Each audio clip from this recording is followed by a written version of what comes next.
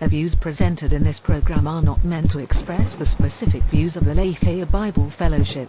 You are listening to the Vigilance Radio Network.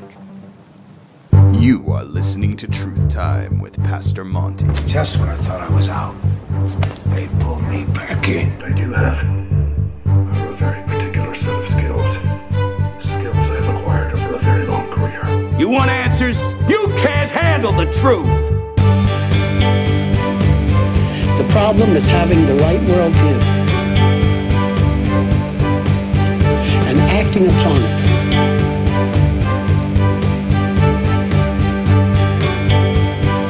The worldview that gives men and women the truth of what is.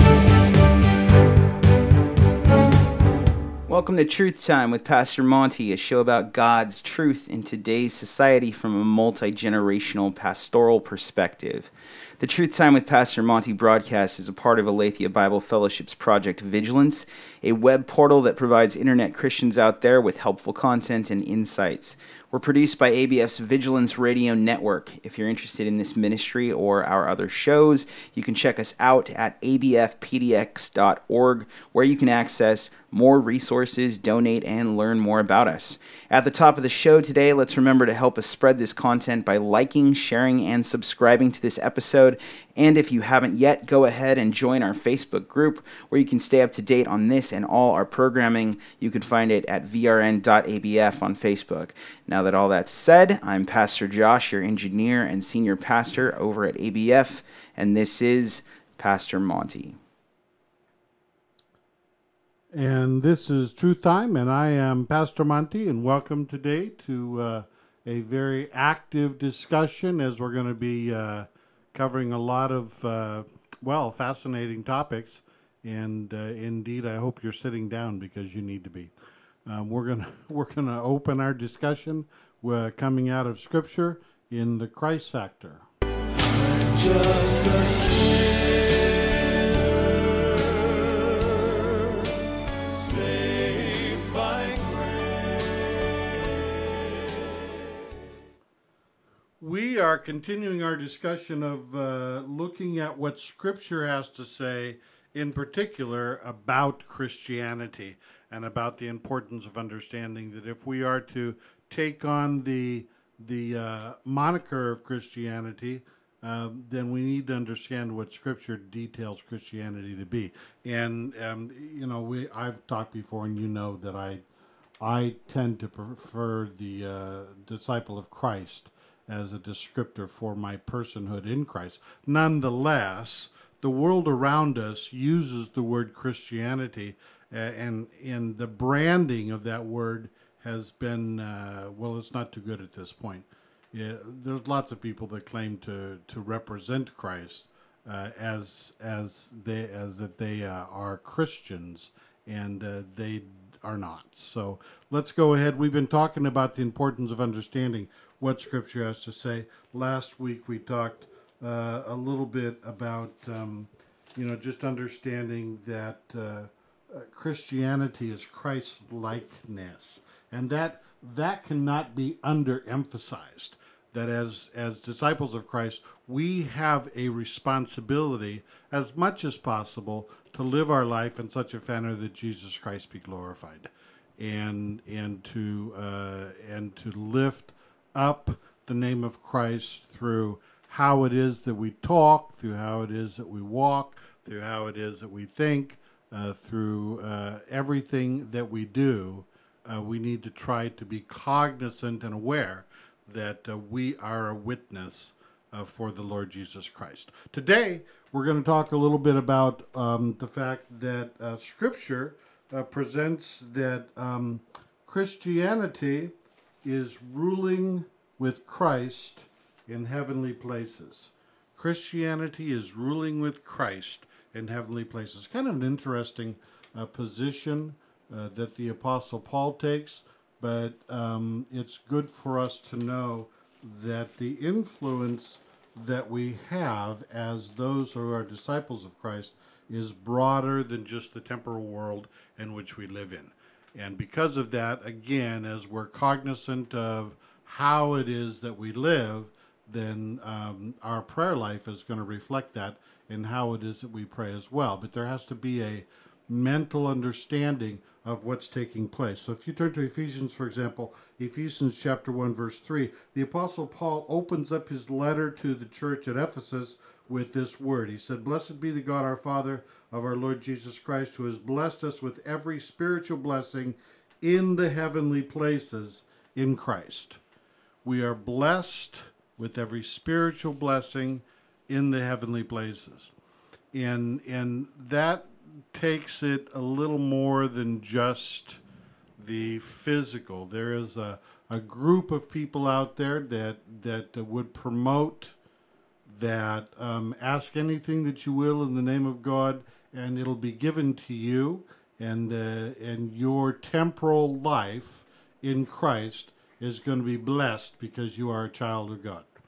These people carry what is known theologically as a prosperity theology. But the Apostle Paul makes clear as he starts out in this discussion that we really shouldn't be that concerned with the physical.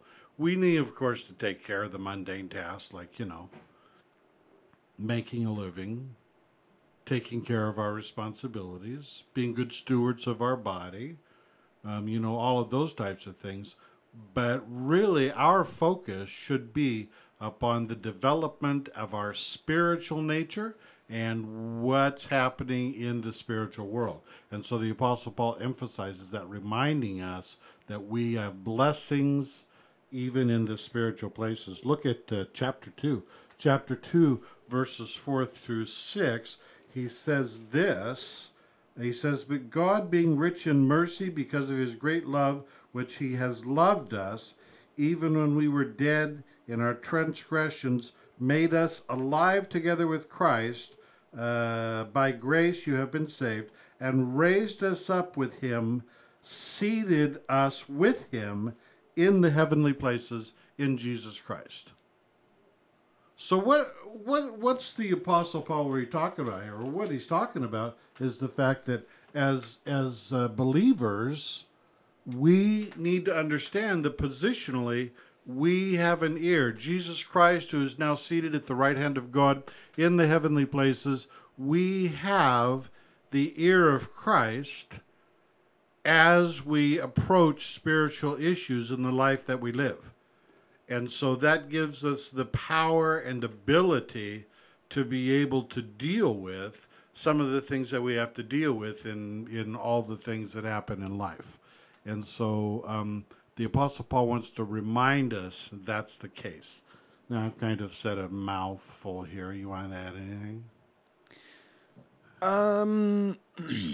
Not too much. I was wondering, it's not so much in the teaching section of this, but I was wondering if you had heard about Benny Hinn. Oh, yeah, I'm aware of Benny Hinn. No, not are you aware of Benny Hinn. I mean, have you heard about Benny Hinn renouncing the prosperity gospel? No, I hadn't heard that. Yeah, it's a thing. Yeah, okay, well, good for Benny. Yeah. It only took 30 or 40 years for him to come to his senses. Yeah. I was just wondering if you had thoughts on that, because it obviously plays into this, I have no thought on that, except, as I have said, in the reality of life and looking at the ministry of Benny Hinn, that Scripture tells us in a number of different places, but in the book of James, for example, that those who are teachers are held to a higher standard. And Benny Hinn, whether he's saved or not, that's a separate issue. But he seeks to represent Jesus Christ, and he, for years, promoted a false gospel and a false narrative. Yeah. Well, I mean, Paul did the same thing, right? Paul did not promote a false gospel once confronted with the truth of Jesus Christ. Sure. This is what he said.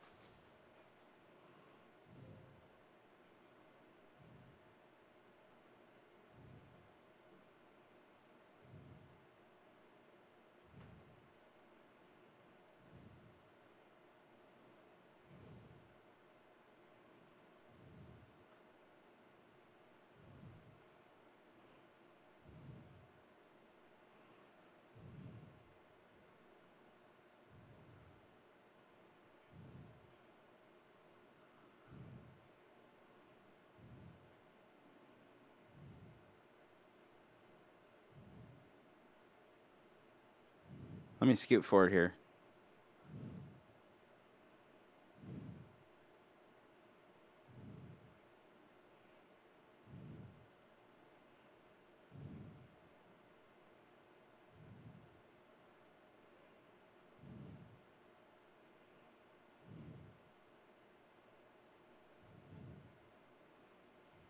Okay. Pretty Praise the interesting. Lord for that. I mean, that's good. Maybe he was brought under some serious conviction. Pretty interesting. Yeah. Yeah. Yeah. I'll post this clip so people can look at it. Okay, yeah.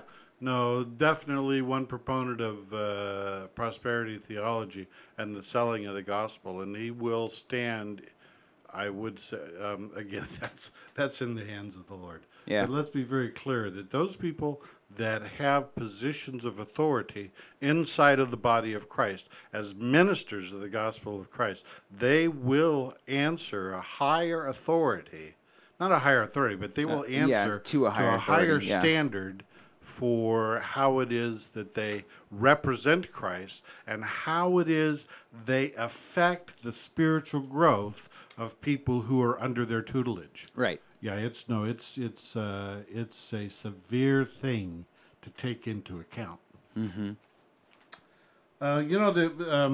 So the Apostle Paul, when he's talking about this idea of understanding our position in Christ, that we are in the heavenlies with him, what he's really talking about, as far as I see it and understand it, he's really talking about the importance of understanding our position for the power of prayer and for our ability to affect things around us, that Jesus Christ and his kingdom might be glorified.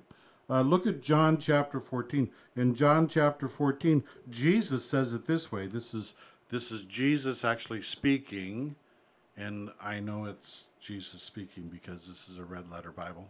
It makes it easy. It helps. What's the verses? 12 through 14. Okay.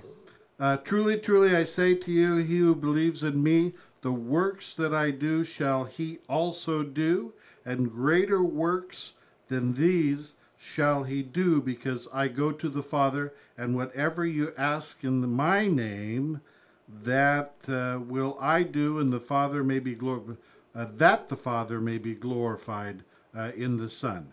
If you ask me anything in my name, I will do it. If you love me, you will keep my commandments. So, kind of an interesting segue here, that where people tend to focus, and again, we've spent just a tiny bit of time on the issue of prosperity theology. But Jesus himself told us whatever we ask in his name, he will do. And that's kind of where people leave it. They leave it there and they don't read what follows in his thought afterwards, where he says, if you love me, you will keep my commandments. Hey, I have a clarifying question Sure. from John P. It says, let me look at it. Can you clarify? Here it is. Can you clarify what heavenly places are? I think he's speaking to Ephesians 1:3, where it says heavenly realms, basically spiritual blessings in the heavenly realms because we're united in Christ. Right. Well, I think from my understanding here, what the Apostle Paul is reminding us here is that we don't live just on a temporal level, John, but there are realms which we are surrounded by, where we don't have the perception of knowing that they're active except in limited circumstances, and yet we are.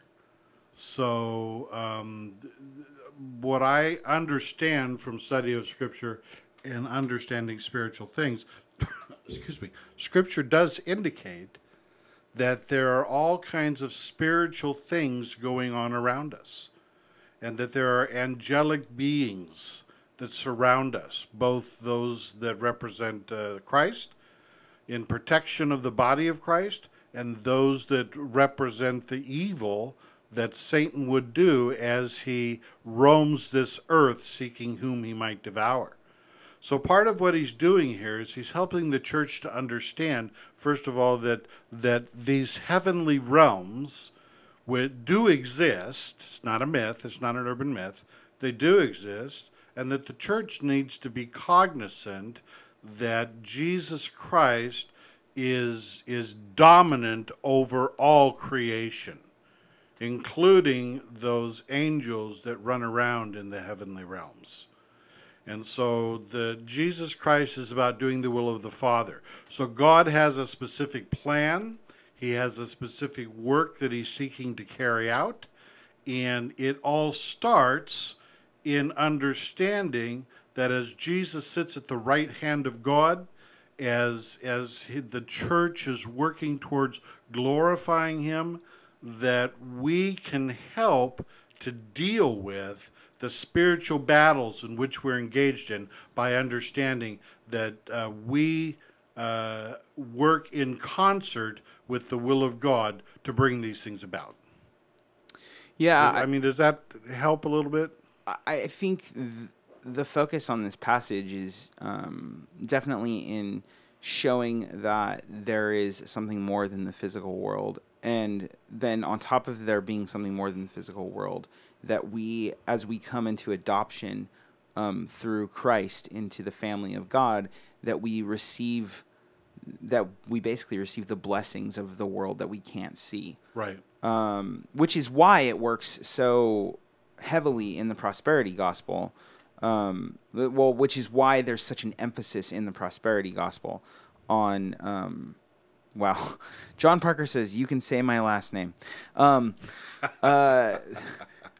Which is why there's such an emphasis in the prosperity gospel on receiving blessings. But the thing is that those blessings are not physical. That's why there's a distinction in the heavenly realm. That's not to say we don't receive physical blessings, but the blessings that we receive particularly are the spiritual ones, like, for instance, eternal life, power in heaven to reign with Christ, the blessing of the outworking of our godliness into the physical life as we become have a cohesive spiritual life. Yeah, the blessing of sanctification. Yes. Yeah, Definitely. Yeah, and some of that you have to understand that there's a reaping and harvesting process, and a lot of that because we live primarily as physical beings right now in a physical world that is fallen. We don't get to experience the blessings that that clearly Adam had before he sinned, and we won't experience the harvest of the blessings until we live in a world that is remade and physically is restored to what it's supposed to be. Right. So, and that's why there's an important difference between the prosperity gospel and what the gospel actually teaches. And the Apostle Paul, remember that in Ephesus, the Apostle Paul was specifically dealing with the emphasis of the physical. Right. And all the stuff that went on at the temple worship, the temple of Diana, and the sexual orgies and all those types of things. So he's trying to draw the understanding of the church to the fact that we have position in the spiritual realms because Jesus Christ sits at the right hand of God. And as we are in him, so he is in us. But note in the book of John, chapter 14 we just read, Jesus puts this interesting little statement on after he says that whatever we ask in his name, he will do. Right. Bring it back. He says, if you love me, you will keep my commandments. So it's not that we can ask God and he has to do, and this is where theology, the prosperity theology falls apart. There are people out there who tell you that you can command God.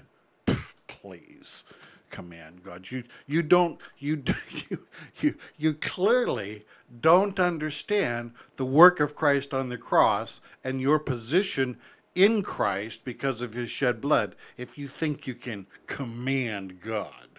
what is being stated in Scripture here is that as believers, if we love Christ, we will keep his commandments. And his commandments are those which are always going to direct us towards bringing glory and honor and praise to the Father, with whom he represents. Yeah, I think we always have to be careful when we read passages like this to understand. And if you love me, you will keep my commandments is a that statement by Jesus is sort of what would it be? An indicator for us to who the previous statement applies to.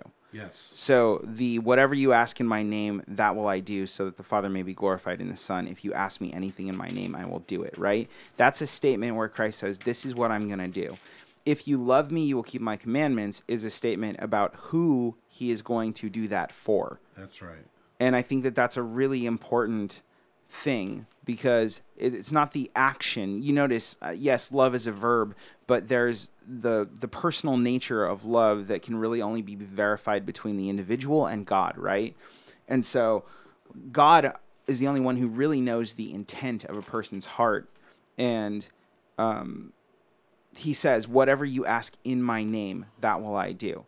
Well, this is a statement about the intent of a person's heart. It's not the statement about the action of asking in Jesus' name. Jesus' name is not magic. That's correct. And I think that's a thing, that's being thrown around. Even in early New Testament times, that's what, like, Simon Magus, right? Simon the magician was trying to invoke the name of Jesus like it was this magical incantation.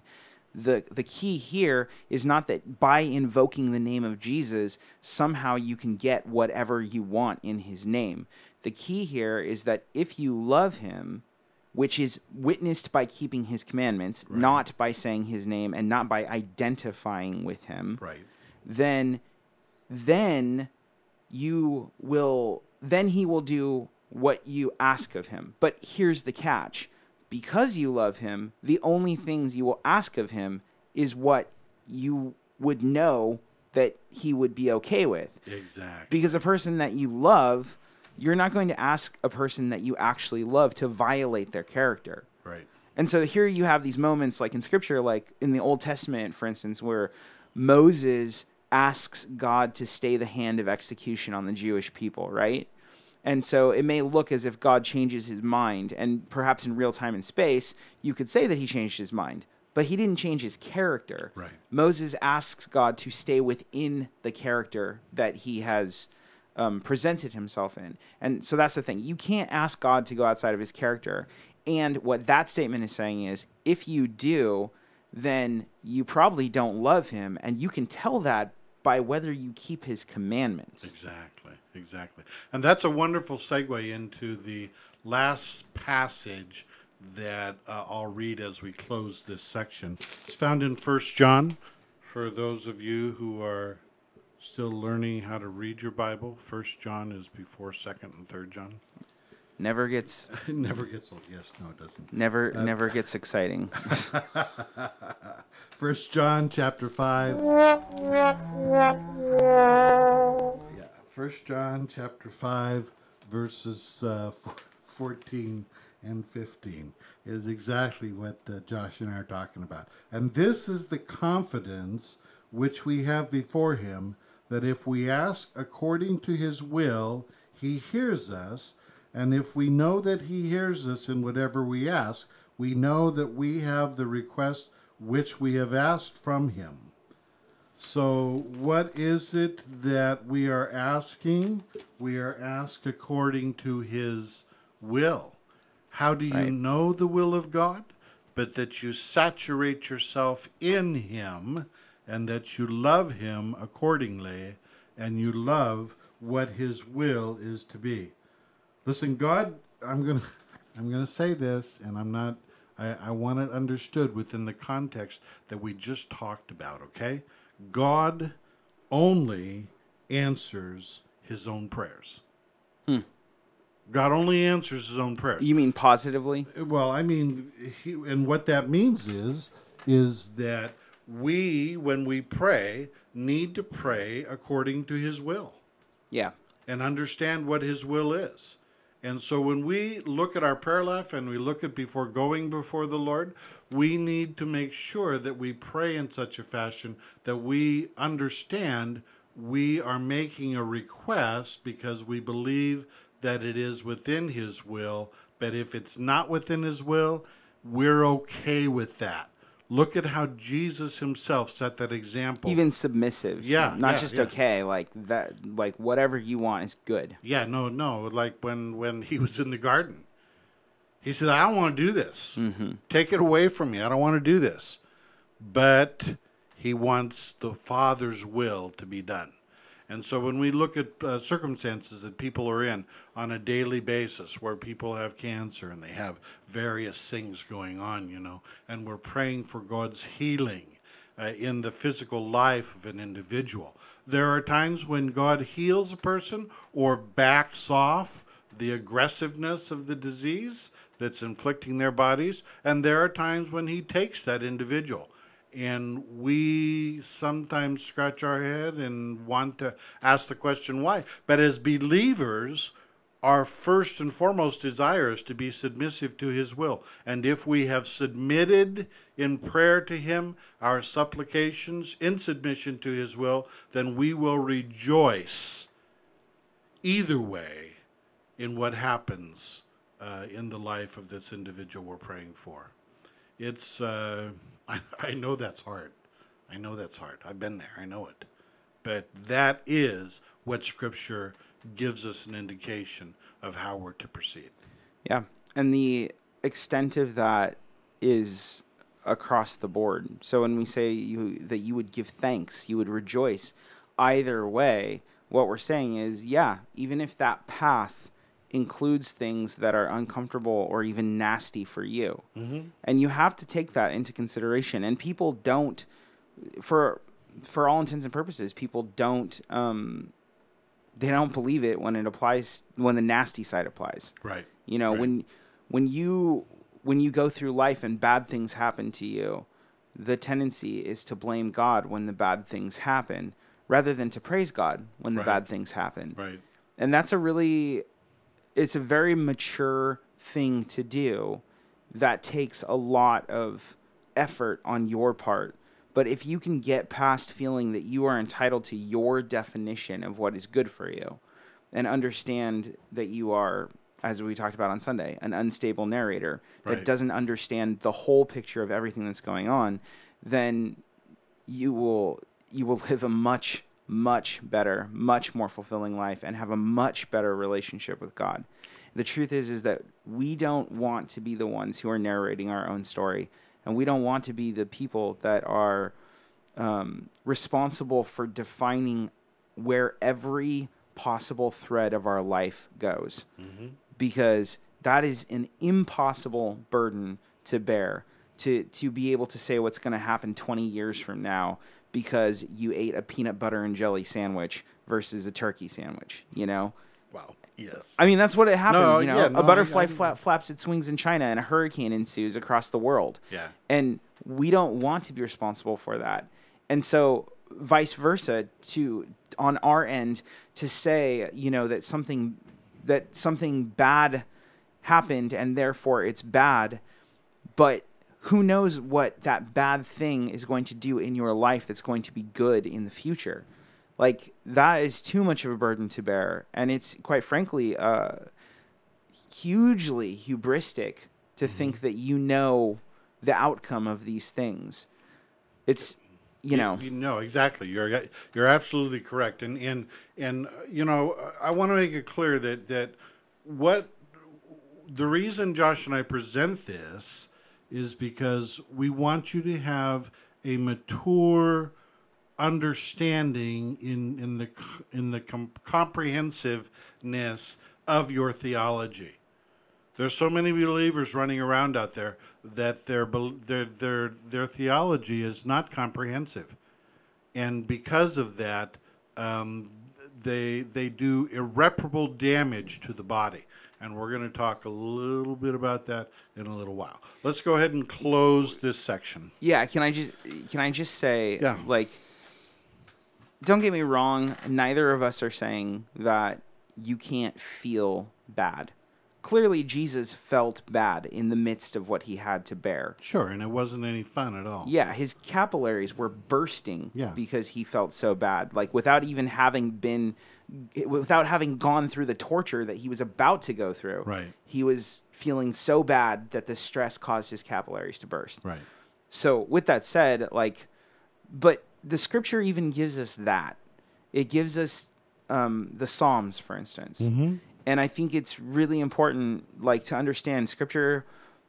The burden that's placed upon us, according to Scripture, is a burden which is heavy in terms of the implications of it, in terms of even the gravity of it, but it's also light in terms of the fact that we don't go it alone, and that we have hope in it, and we have recourse in it, and we have a whole bunch of people in Scripture, the longest book of the Bible, I believe.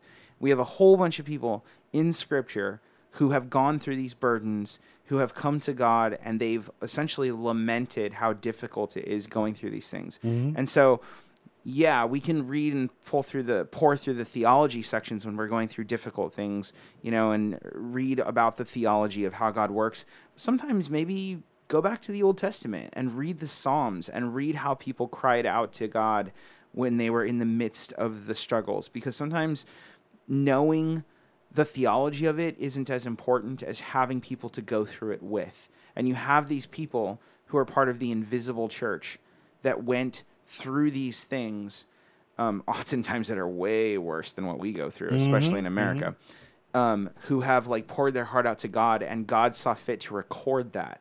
And he recorded it for our benefit. So go back and read the Psalms if you're having a hard time, and I guarantee that you will find people who are crying out to God in a way that's respectful. Mm-hmm. And I would just throw in as we close this section that the Holy Spirit provides through the body of Christ those that are specifically equipped to cry with you. Yeah. Yeah. All right, let's talk a little bit about cultural insanity.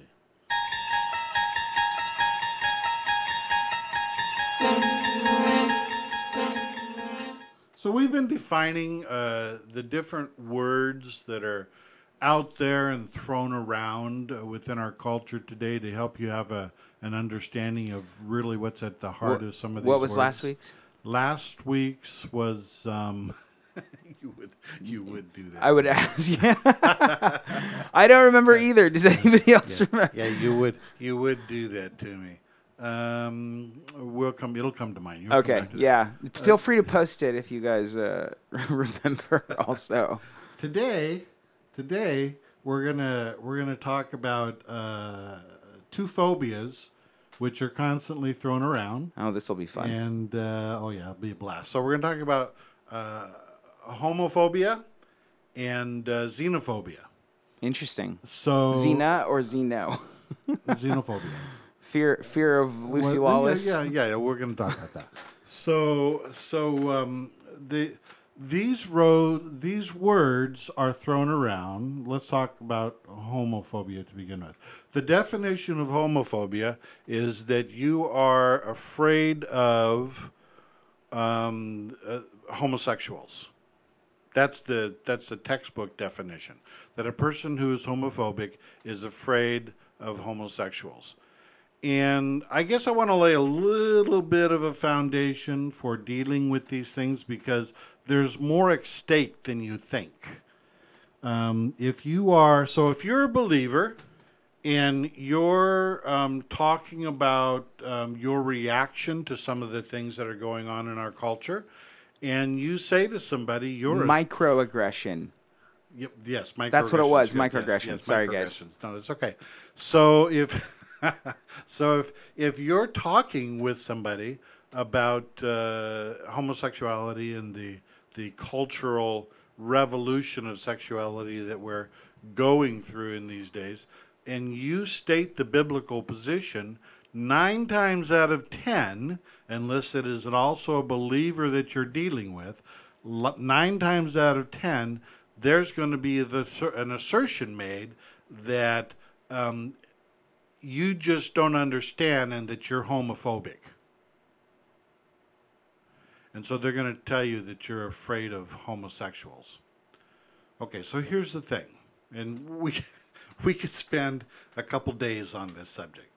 We could spend a couple of programs on the subject of sexual orientation and what God's Word has to say. But for purposes of our discussion today, let me make it very clear that the Word of God specifically includes homosexual actions as those things which are abhorrent to Him.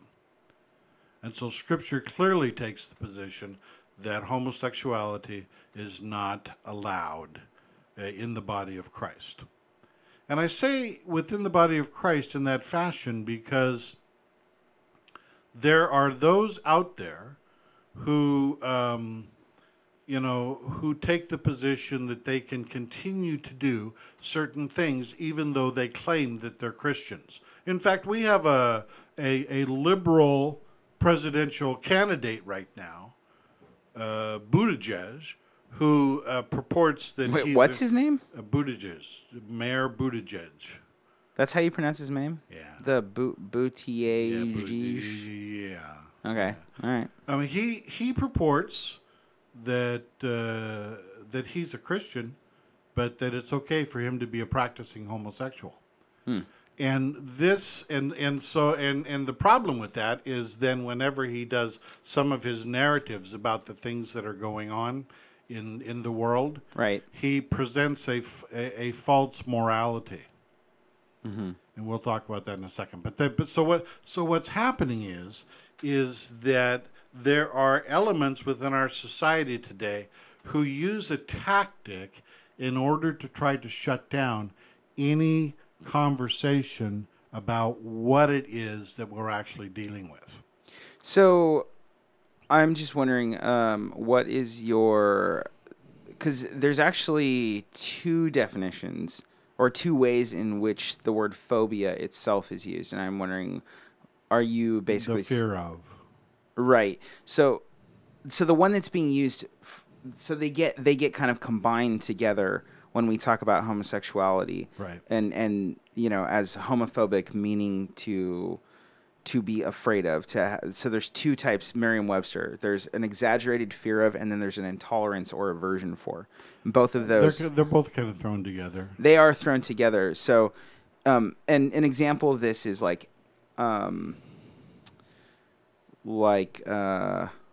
acrophobia. Yeah, the idea is that if you have a fear of it, then you will work that out in an aggression towards.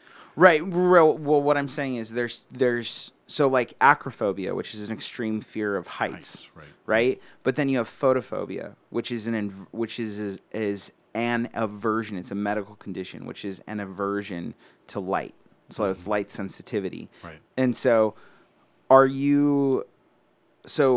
because I think what's being said when people are accusing of homophobia, I think what's being said is that people have an aversion to, not that they have an exaggerated fear of. Or are you saying, what are you saying? Well, what I'm saying is that the base issue is the assertion that you're afraid of it, and because you're afraid of it, you therefore act out in an aggressive standpoint. Okay. That's my understanding, looking at it from a cultural standpoint. So do you think that the term homophobic could be used for someone who has an intolerance of it, like the same way that you use Could be. photophobia? Could be. So the issue here is the assumption of the first definition of phobia rather than the second definition. Yeah, because the reality of it is... And it's really complex. It is a complex issue, and that's why we could spend days on it. But the central issue is that we're looking at it from a theological perspective. We have to take into consideration that there are underlying factors that we have to talk about.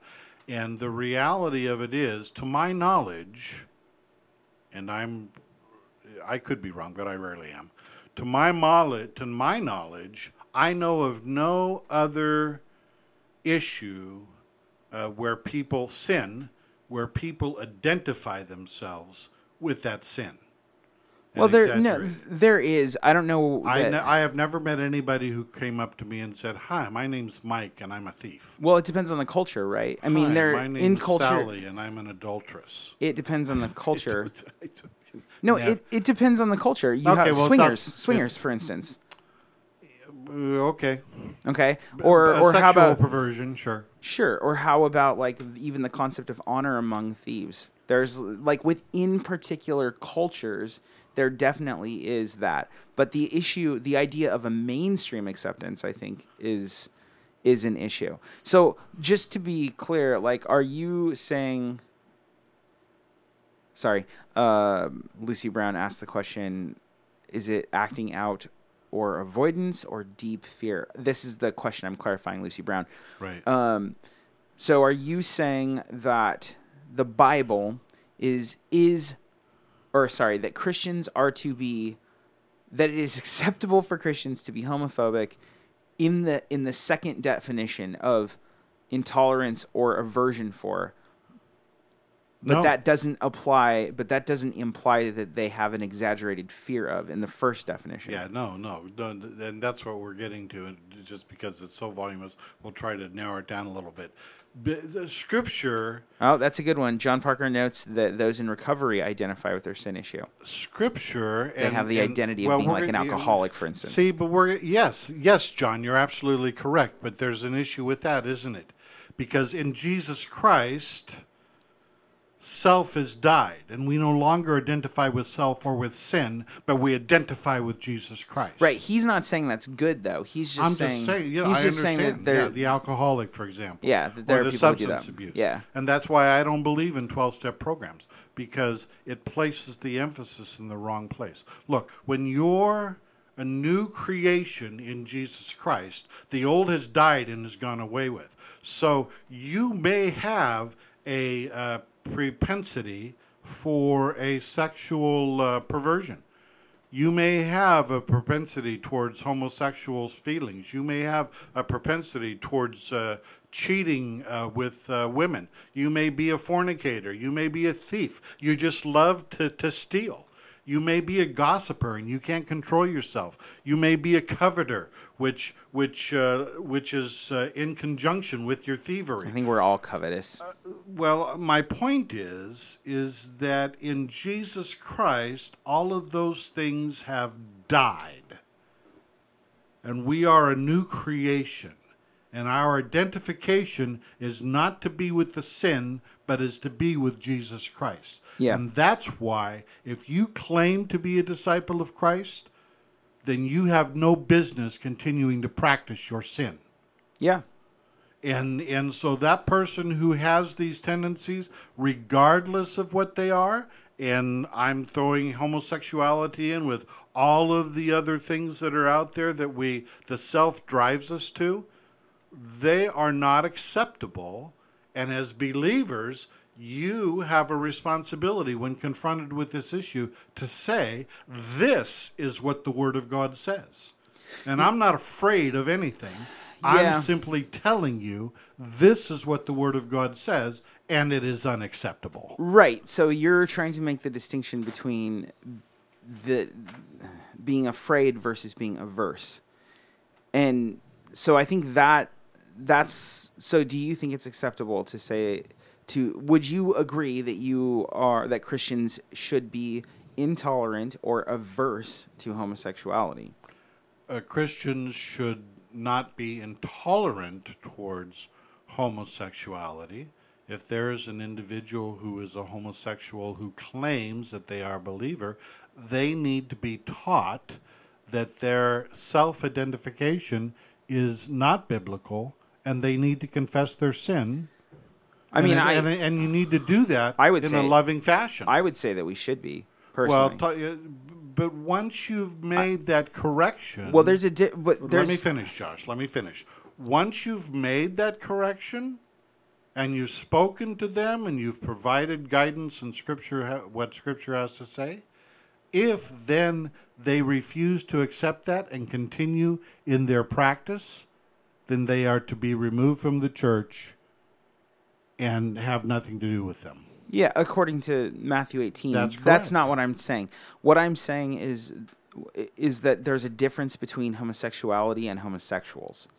So we should be intolerant of homosexuality and averse to it. Yeah, we well, shouldn't in be, that definition, yes. We shouldn't be intolerant of homosexuals. No. Because we don't define them as homosexuals. Right.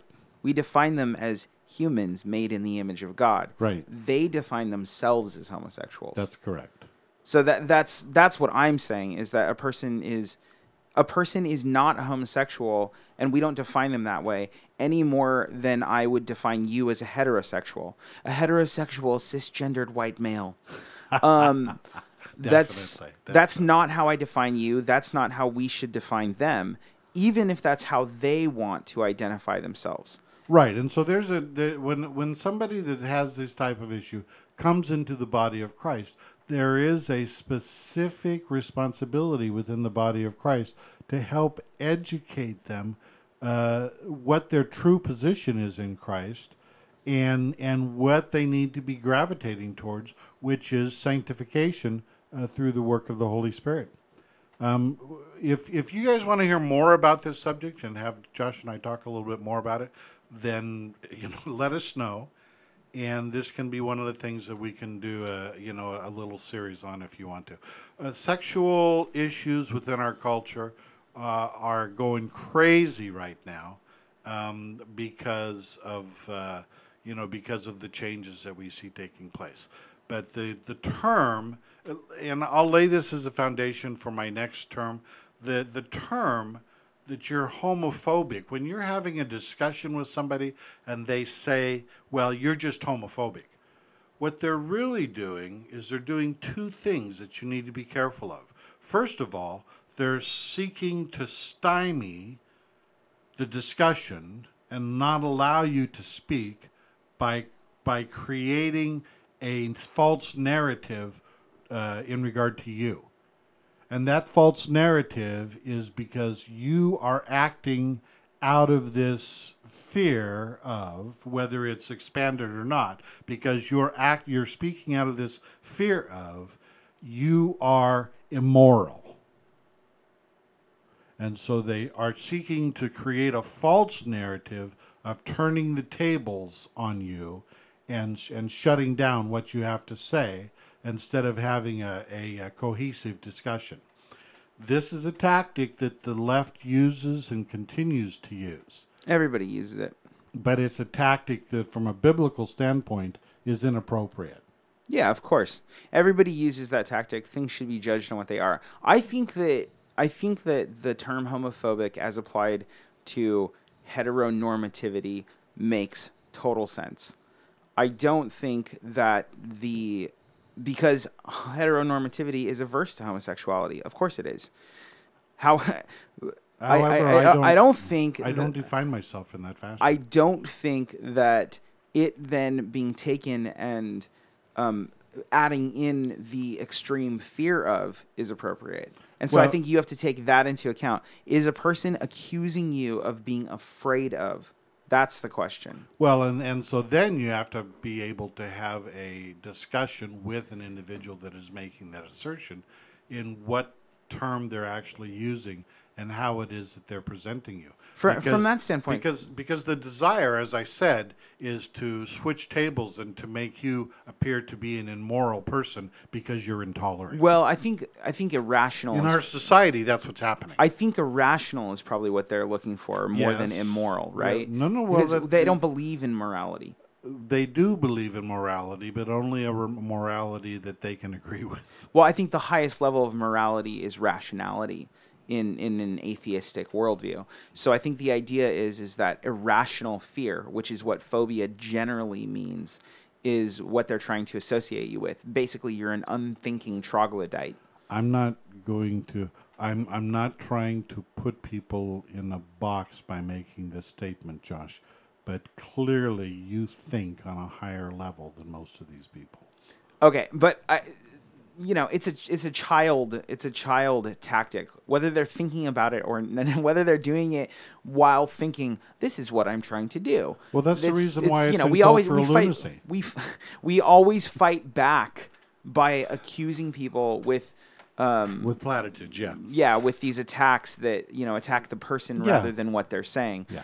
So I just don't think it's a useful word. I think that because it is associated with irrationality colloquially, like in the common man's language, it's associated more with irrationality than aversion, like a logical aversion, then it's just not useful because it always sneaks in. Well, many of these in the word irrational. And many of these things are not rational, and they're not productive to a conversation. For example, xenophobia.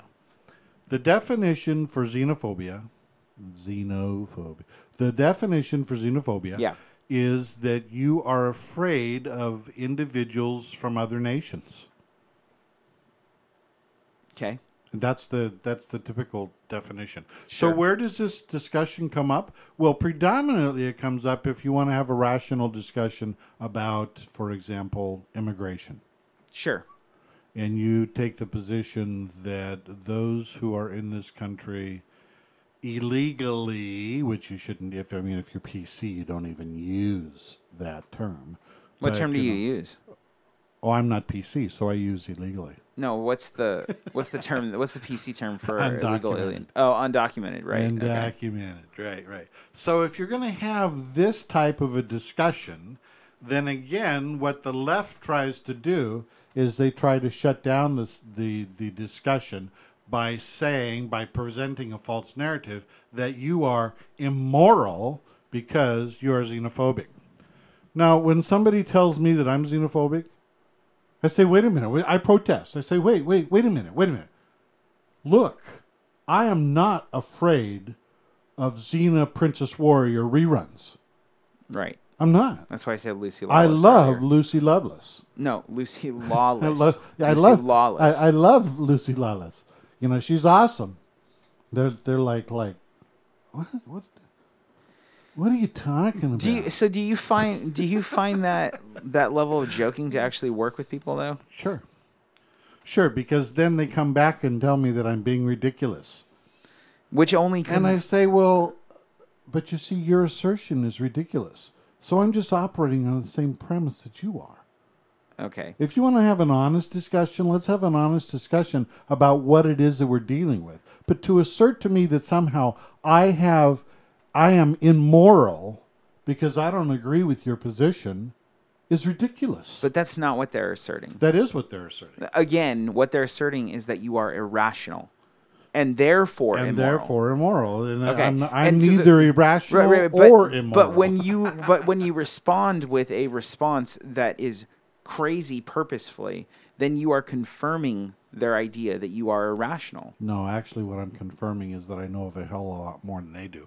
Because 9 times out of 10, they're going to give me the deer in the headlights look. Why? Because they're not up on pop culture from 1990s? Yeah.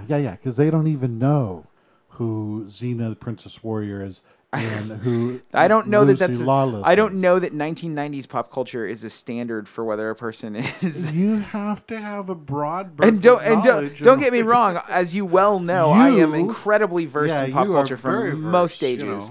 But I don't think that that's a standard for whether a person is rational or smart. Well, I'm just saying that normally that's how I would approach it because the assertion that they're making is ridiculous, and I can then turn the tables on them and clearly say, if you want to have an objective discussion, I'm more than happy to have an objective discussion. But please do not flip a narrative on me that somehow you're morally superior to me because I don't hold your position and you view me therefore as being irrational or further immoral. Well, they don't understand morality. So you'd have to establish morality first, and the only way to do that is to take the rug out from underneath them of their rational approach. Well, that's a broader discussion if they're even willing at that point to have a broader discussion. But it's a simple discussion to say, let's explore whether your idea makes sense. Right? That's the simple discussion, as opposed to make fun of them. It's a simpler discussion to say, so what you're saying is you think that I'm being irrational. Well, let's talk about whether that makes sense. Yes, that's a good approach, Josh. Thanks. Not necessarily an approach I would take, but a good approach. I look for the most useful approach. That So bless you. okay. Okay, we've only got, I don't know that we can do this in 5 minutes. All right. Well, But let me just, okay, so what I wanted to talk about, and maybe we can talk more about it tomorrow, next week. sure. Maybe we can talk a little more about it next week. But this week, so in What's Up With That, we'll lay the foundation. Go ahead. We'll lay the foundation for What's Up With That. Okay. This week, a pastor who was We're just gonna hit all the high notes. I told people, sit down. This is going to be a wild ride. Yeah. A pastor who was on a pastoral staff, and my understanding is he was in charge of mental health and those type of issues Yep. within the congregation. And so he would counsel people that had depression and various other things. He committed suicide. Mm-hmm. And so my first reaction to that, of course, is that's really sad. But what did I say earlier? I said those who are in positions of teaching and authority within the church are held to a higher standard. And what transpired here is way more than he just committed suicide. Yep. What transpired here is that there was I don't think he thought this through. I don't think he realized what he was doing. But there was basically, through his actions, he moved the goalpost, as it were. The goalpost for what? For the goalpost for believers. Mm-hmm. The goalpost for those who are disciples of Christ and who are now in Christ. So foundationally, what do we understand about our position in Christ? Y'all who have been with me for a while, you would know that what I would say is yourself is dead. Mm-hmm. And your identification is no longer with yourself and the trauma that comes about from identifying self. You are to identify with Jesus Christ. And you are to live to bring glory to Jesus Christ. And the reason why we live to bring glory to Jesus Christ is because he affords us the power and the ability to overcome self, because we no longer identify with self. And when a person identifies then with their particular issue, and they become powerless within that issue, then they are presenting a message of a false narrative and one that is a defeatist to other believers. So you can never really overcome the issues that are tied to self in your life because you have no power over those. And I'm here to tell you, and we can discuss this more next week, but I'm here to tell you today that is a false narrative and is not of God. I think, so I know the church at large seems to be dealing with this, let's call it carefully. Some might call it that.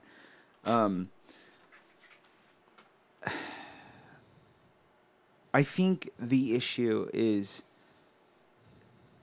well, okay.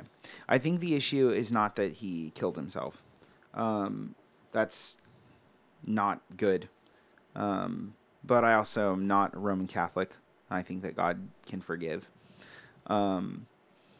That being said, and I say that because, killing yourself is a cardinal sin in Roman Catholicism, and You You're know, not allowed to be buried within the church. yeah, and et so on and cetera. so forth. Yes. So I think that God can forgive. I think the issue is what he said before he died, which is that loving Jesus doesn't always cure suicidal thoughts, and that, but that doesn't mean Jesus doesn't offer us companionship and comfort. That's pathetic. I think that when we talk about moving the goalpost, I think that Coming from a minister of the gospel of Christ, that is pathetic. I think that's what moved the goalpost. And Yeah. I think that's it. At that point, you're preaching a different gospel, the gospel of Jesus not being, not providing victory for you. Yeah. Now, whether you accept the victory is another issue. I think you can say that. That being in Christ has long-term application and long-term invested solutions. So, yes, Jesus doesn't always flip a light switch for you. That's true. That's true. And so if you're thinking of Christ as a cure, where you take a pill and you're magically, the term in theology is sanctified. Right. Where you are magically 100% sanctified immediately and you're just immediately cleansed. That doesn't always happen. No. It does happen, though. Yes. It does happen where those thoughts just go away, or that addiction just goes away, or whatever, right? But generally, that is a long-term process, and maybe as ministers and as institutions that create ministers, if there really is such a thing, there needs to be a better equipping for understanding that. I agree with you 100% in regard to that, because one of the issues that which is part of the reason why we've designed our program the way we have for our young people who want to become elders in the Here at church. ABF, yeah. Here at ABF. When you go to a seminary, they don't, you may take one or two classes about mental health type issues, but you don't, their focus is purely on theology.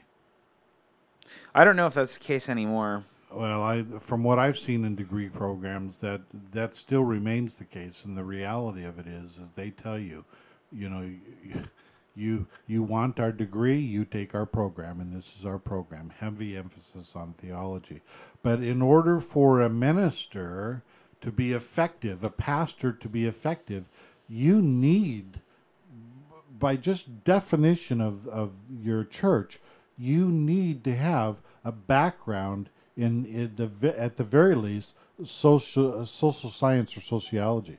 You need to understand how people receive information, the things that are pulling at them and affecting them, how it is that those things affect how they live things out. Well, you definitely need to study those things. Yes, you do. I don't know that you need, and I don't know that you're saying this, but I don't know that you need any sort of academic background. But you need to be perceptive. It helps. But the point here is that this individual... Certainly the disciples didn't have that.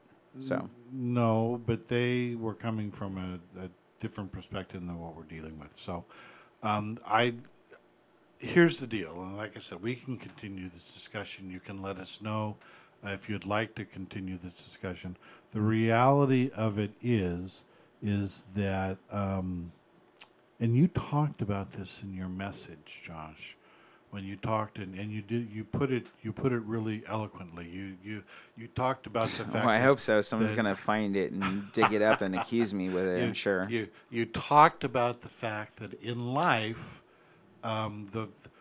we see things clearly for a bit, and then a fog rolls in, and we lose our way, and we need to pray that fog will lift, or that we'll be able to have clarity in how we step forward.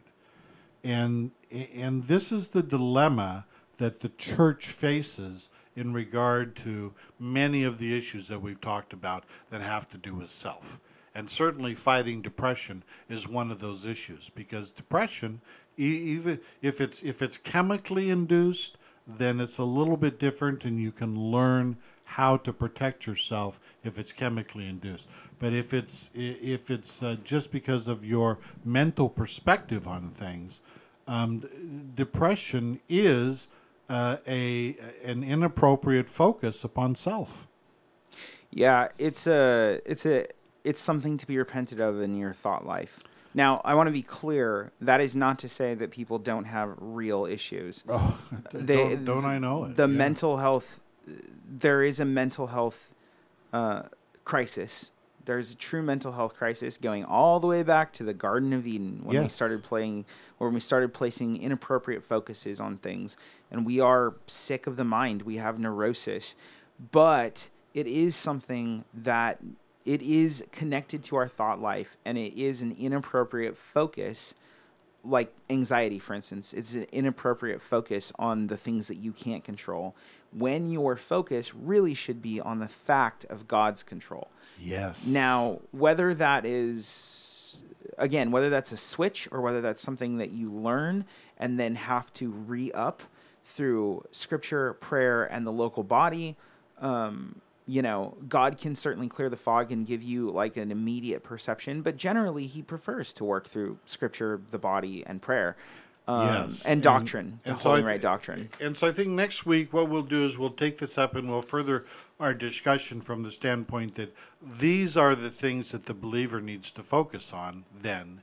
And yes, when your focus is upon Jesus Christ, because you recognize that sin is now dead and you are alive to Christ as a new creation, then you have the ability to be victorious in Christ.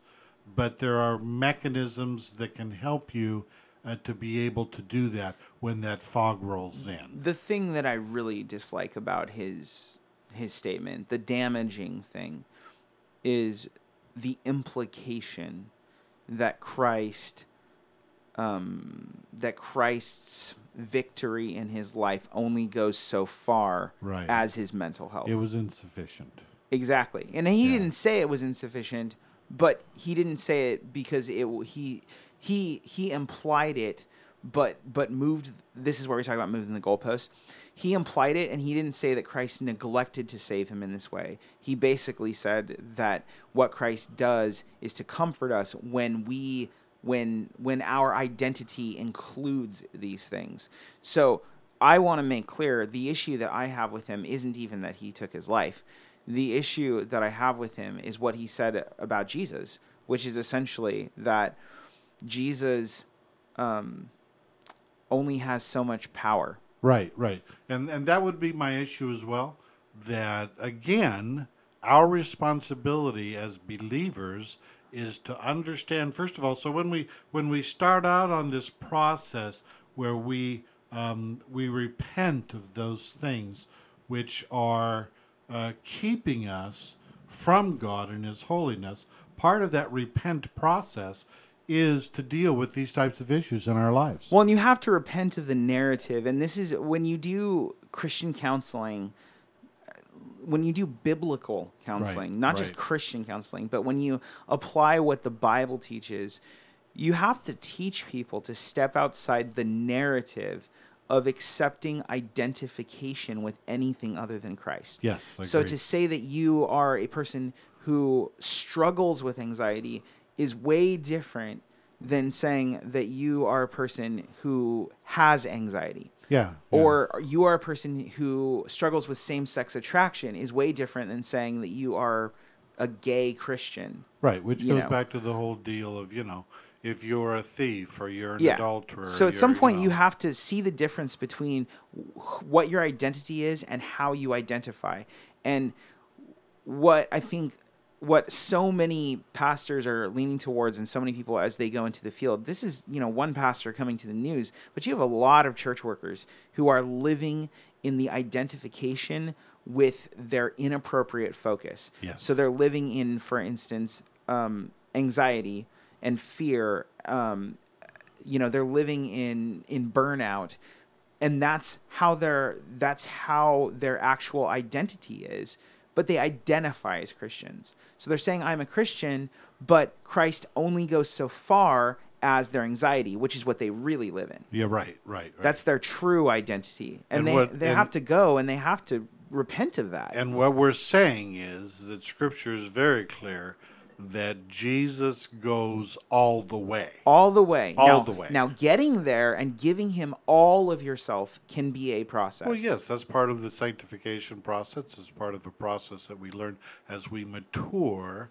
But it starts out first with repentance. It starts out with understanding positionally who we are in Christ, and then it starts out with our desire to bring glory and praise and to identify with Christ rather than those things which would pull us down. Yeah. And we're going to close Truth Time today with that, and next week we'll pick it up where we left off. We'll talk a little bit more about if you desire to do so, let us know. Drop us a note. Talk to either Josh or I personally. Let us know if you want to continue this discussion in regard to homosexuality, and or you want to and suicide, sweet. and suicide. Yeah. And you don't have to agree with us either. That's the thing. You don't have to agree with us. You have to be willing to have a conversation, and I think that that's what it comes down to. So if you want to have a conversation about it, and you have questions and dissenting opinions, but you want to ask two people who are in ministry and have a lot of background with these things, then, talk to us. You are absolutely gracious. Yeah? I agree that you can disagree with us. Okay. But disagree at your own peril. Okay. Very inviting invitation. Yes, it is. Okay. So, if you're someone who's seeking answers or you want to know more about your faith, if you're new to Jesus Christ or the Bible, we want to help you. Please check out the Help tab at abfpdx.org. And remember, we're always open to questions. Pastor Monty's ready and waiting to deliver some sage advice and insight, so don't be shy. And remember that Truth Time with Pastor Monty podcast is a resource of Aletheia Bible Fellowship of Portland, Oregon, and it's a webcast on the Vigilance Radio Network, a resource developed by Project Vigilance, ABF's web portal that provides helpful and interesting online resources for the church, local, and at large. If you want to be part of what we're doing here at the VRN, you can join the Vigilance Radio Network's Facebook page, and you'll get access to all of our shows, including Culture and Sanity, The Upper Story, and Cross-Examination, which is in 2 weeks, where we'll be talking about creation and evolution and its effect on the church and so on and so forth. If you've enjoyed Truth Time, consider supporting us. Our network and shows are free to you, but they're not free to us. You can head over to abfpdx.org and click the Donate tab. Even a $1 a month will be put to good use for the gospel.